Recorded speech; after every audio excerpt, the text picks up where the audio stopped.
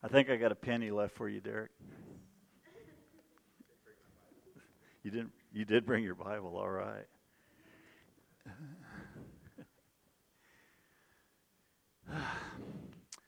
I think probably this is going to be my last week of preaching.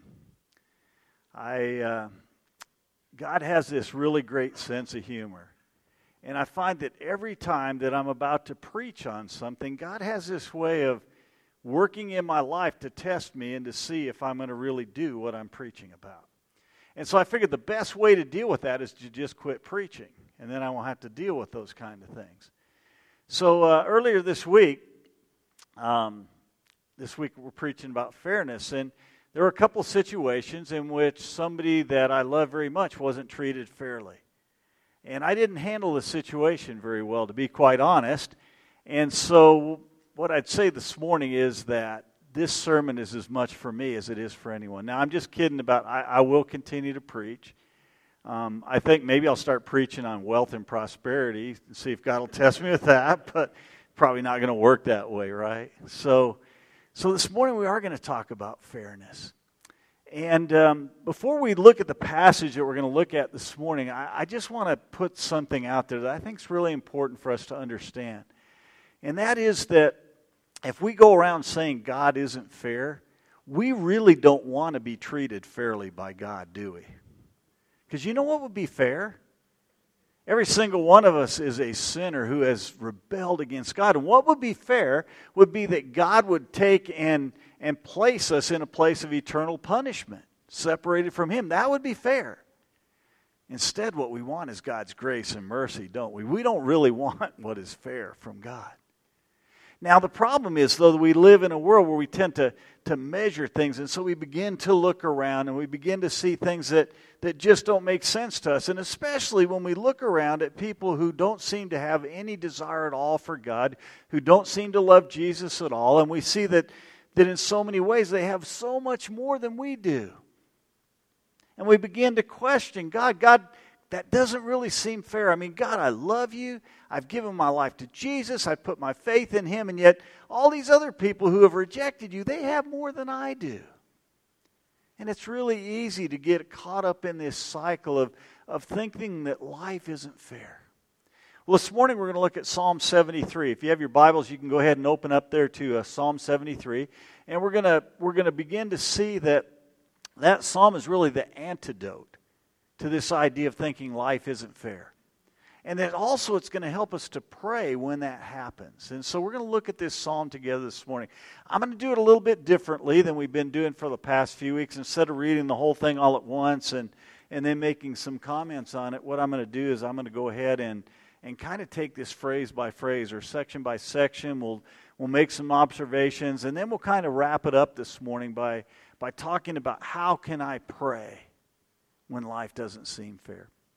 Now you'll notice that in the superscription there it tells us that this psalm was authored by a guy named Asaph.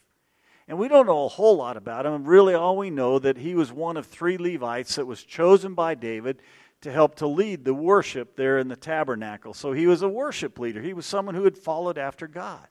He ends up writing 12 of the Psalms that we have, and this is one of the 12 that he writes. And right off the bat, we understand some things about Asaph from what he writes here. Here's what he writes in verse 1.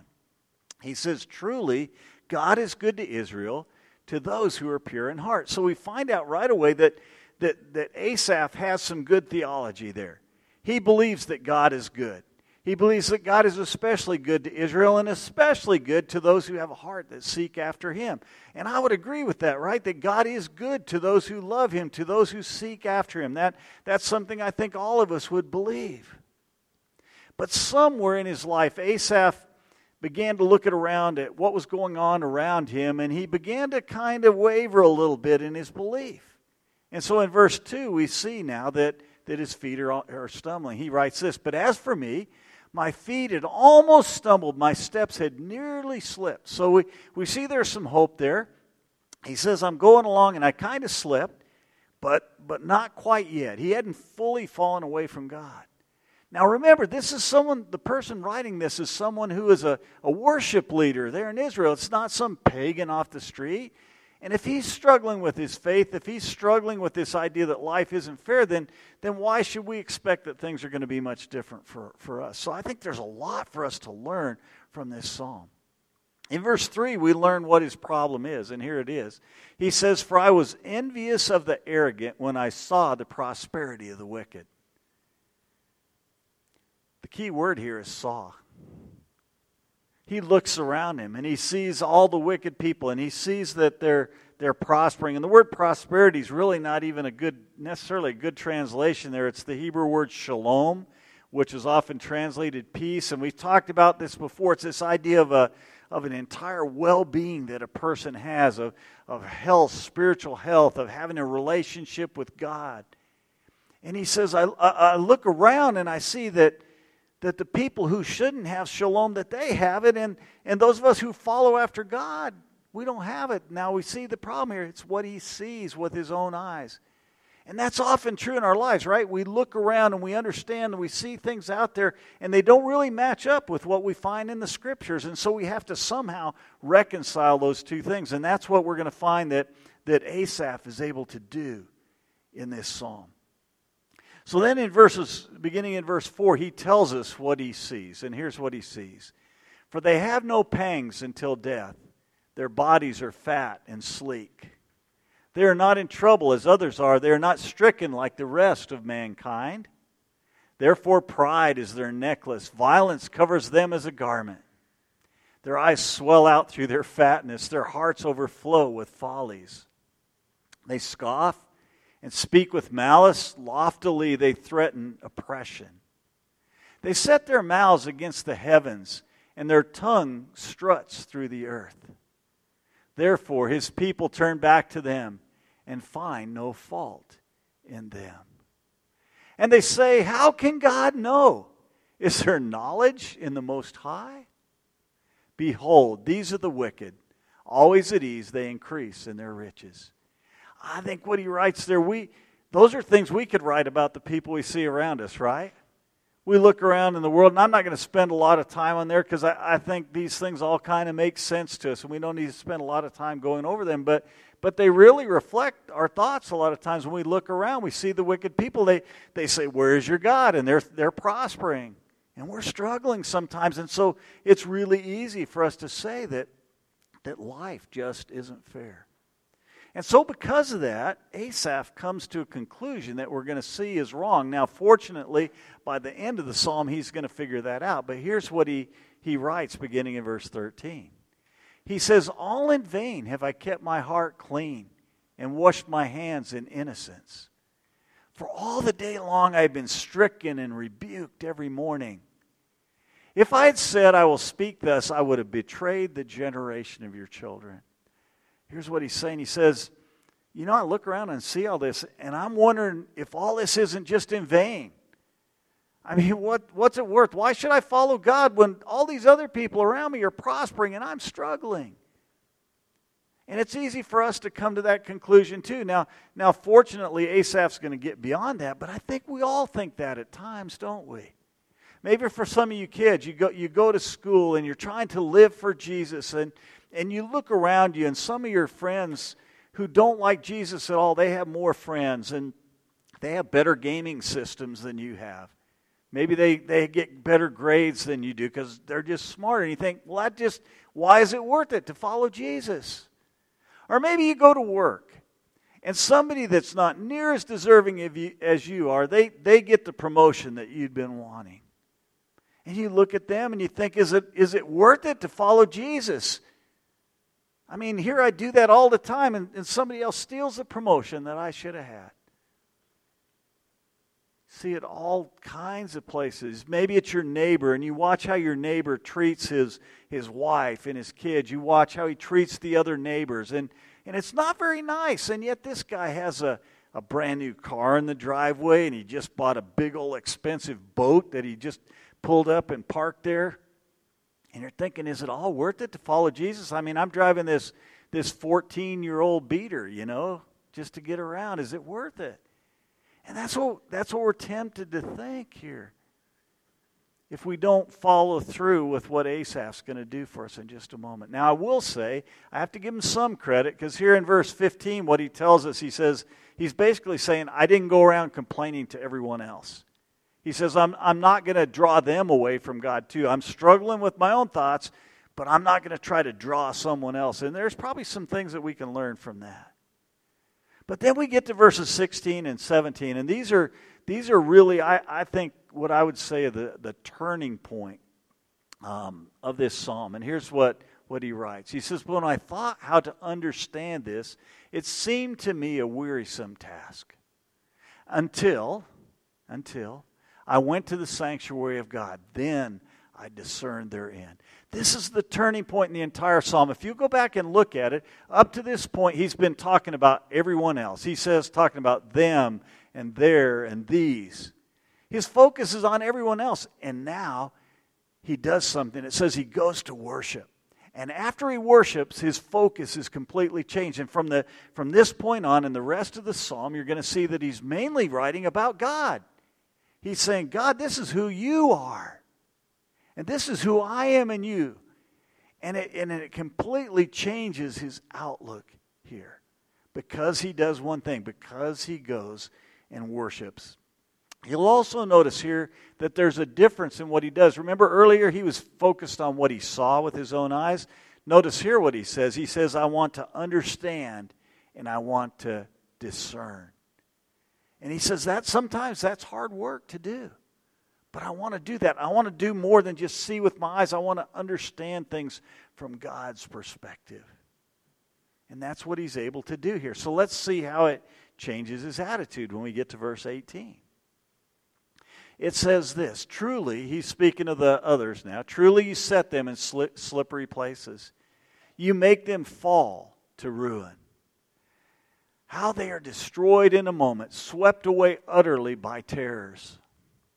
Like a dream when one awakes, O Lord, when you rouse yourself, you despise them as phantoms. So he looks around, he now begins to understand, it may look pretty good for them here on this earth, but in the long run, they're not going to keep any of that stuff they have.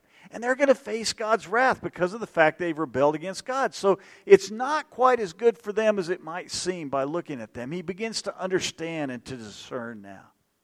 And something else happens. He also looks at his own life through the lens of God as he worships, and he turns around and he repents himself. We see this beginning in verse 21. He says, when my soul was embittered, when I was pricked in heart, I was brutish and ignorant. I was like a beast towards you. And so what he does here, he says, look, man, my heart had gotten so bitter towards you. God, I'm sorry for that. I now recognize that I had a wrong opinion of who you were, and so I have to now repent against that. Let's look as he continues the psalm in verse 23. He says this, and I think this is really the key to the whole thing. And as a matter of fact, why don't you go ahead and just read these next verses out loud with me? Because this is really, I think, the essence of what we need to do when we're feeling like life isn't fair. So let's read these verses. Nevertheless, I am continually with you. You hold my right hand. You guide me with your counsel, and afterward you will receive me to glory. Whom have I in heaven but you? And there is nothing on earth that I desire besides you. My flesh and my heart may fail, but God is the strength of my heart and my portion forever. You see, finally, we get to this section of the psalm. We come to what is the main idea that we want to hang on to today, that we see here from Asaph, and here it is. When life doesn't seem fair, I need to make sure that God is my chief treasure. That's what Asaph does. He says, you know what? I don't care about all this other stuff.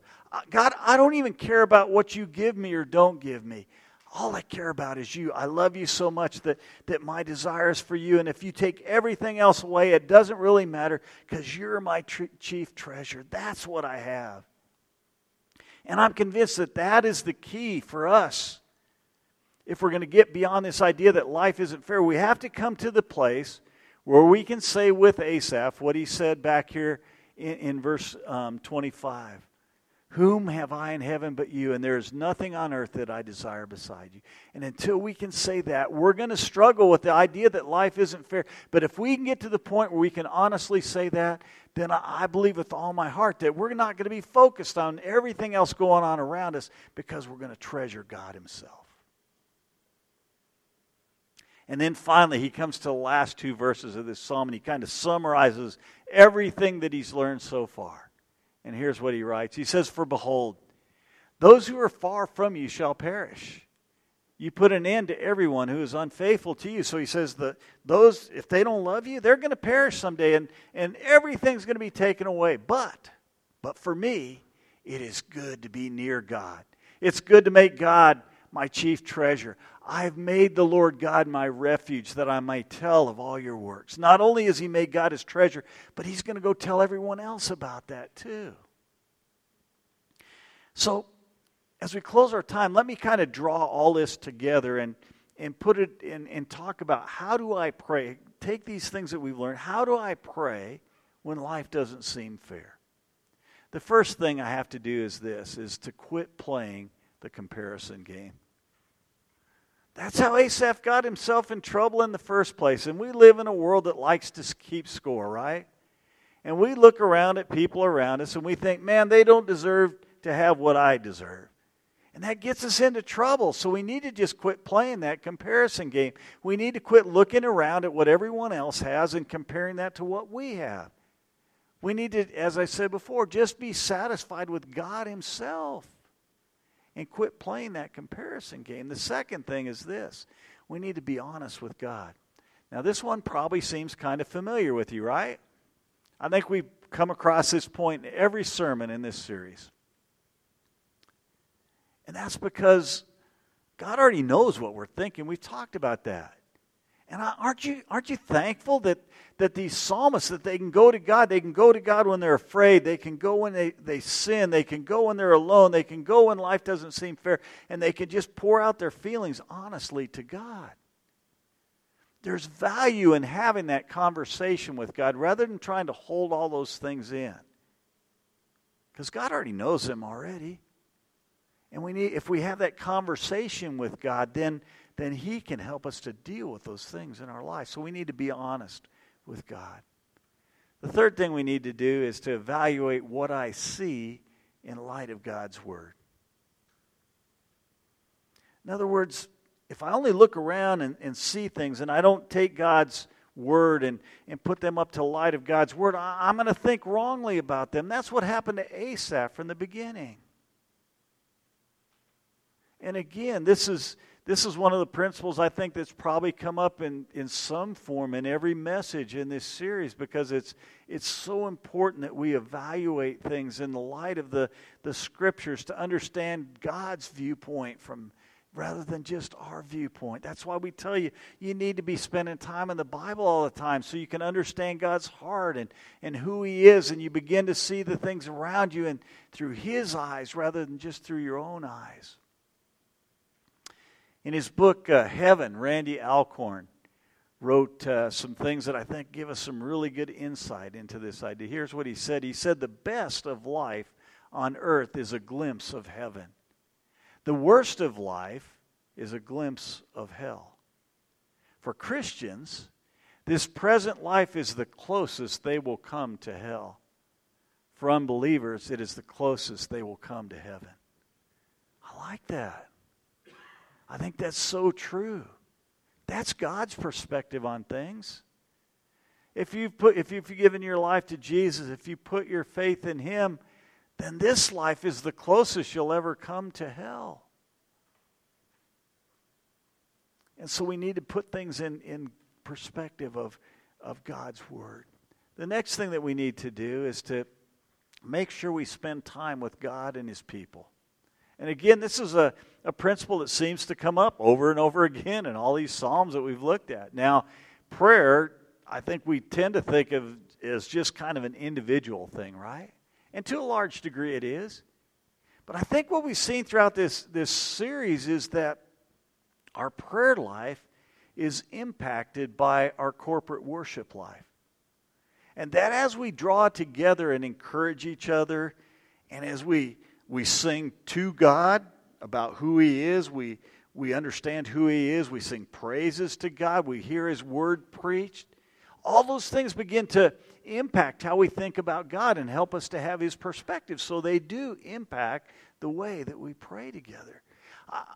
I know for me, I think one of the biggest dangers of the COVID epidemic is there are some Christians who have become so isolated and who are still remaining isolated in some cases. And I worry that that's going to impact them because they are going to fear, they are going to worry, think that life's unfair. We need each other to encourage us. And then finally, the last principle is really our main idea for today. When we pray, when life doesn't seem fair, I need to make sure God is my chief treasure. Man, when I go pray to God, I ought to say, God, I love you. You're my chief treasure. And here's the thing. If we honestly do that when we pray to God, I think it's really hard to complain. I mean, think about it. If you were to go to God in prayer and pray, God, I am so in love with you. I love you so much. Thank you for loving me. I don't need anything else in my life except you. It's pretty hard to turn around and then start complaining about things, isn't it? And that's why we need to treasure God above all else. Now, this morning we're going to wrap up this sermon series, and we've talked about how to pray when you sin, and how to pray when you're alone, how to pray when you're afraid, how to pray when life doesn't seem fair. But as I pointed out at the beginning of this series, going to the Psalms for prayer, it's more than just about these emotions. The Psalms cover almost any emotion that you could come up with. And that's why you need to be spending some time in the Psalms reading through them so that maybe when you're discouraged, you can go and you can find a psalm that you can use to help you pray when you're discouraged. Maybe you get angry and you can go to the Psalms and you can find a psalm there that will help you to pray. So I'm hopeful that over these 4 weeks, not only have you learned how to pray in these specific situations, but you've also kind of learned how to pray in general with your emotions by going back to the Psalms and using them to guide you. And one of the really neat things, and something I didn't even necessarily expect when we began this series, is that there are some things in common between all 4 of these prayers that we've looked at over the last 4 weeks. Some of the principles we've seen in almost every one of these. And I want to take just a moment to see if you can help me identify what some of those are. So what are some things you've seen that have been like every week over the last 4 weeks? Some principles. We just shared a few of them. Yeah, be honest with God. Man, we come back to that over and over. Absolutely. What else? Yeah, spend time with God. Spend time in God's Word so that we get to know Him and understand Him. Begin to evaluate things through the lens of Scripture. Absolutely. What else? Yeah, don't give up corporate worship. Spend time with other believers. Absolutely. Yeah, you guys have done a great job of identifying those. Next slide just kind of summarizes, and I think you guys have pretty much hit on all those. The first one, the most important, make sure I know God personally. Make sure that I put my faith in Jesus Christ, because frankly, you can try all these other principles and they might work to some degree, but unless you've put your faith in Jesus Christ, they're probably not going to work all that well. So we've seen this morning that we need to make God our chief treasure. And if we'll do that, if we'll quit looking around and seeing everything that's going on around us and what other people have that we don't and all those kind of things, then, and make God our chief treasure, I can't tell you that life will be fair, but I can promise you it'll be a whole lot better than that. So let's pray. Father, thank you so much for these Psalms that we've looked at over the last 4 weeks. Father, I know in my own personal life I've seen some areas that I sure need to work on in my own life when it comes to praying through some of my emotions. And Father, my guess is that others have too. So just help us to take the things that we have learned over these last 4 weeks and put them into practice in our lives. I especially want to pray this morning for anyone joining us who's never put their faith in Jesus, because, Father, that's where this all begins. Just ask right now that you would draw them to you. Father, I know there's nothing that any human can do to convince them to put their faith in Jesus, other than just sharing your word and letting you work through it, Father. And so that's what we've done. And just ask that you would work in their lives too. Father, thank you for loving us so much. Father, thank you for being worthy of being our chief treasure. Pray these things in Jesus' name. Amen.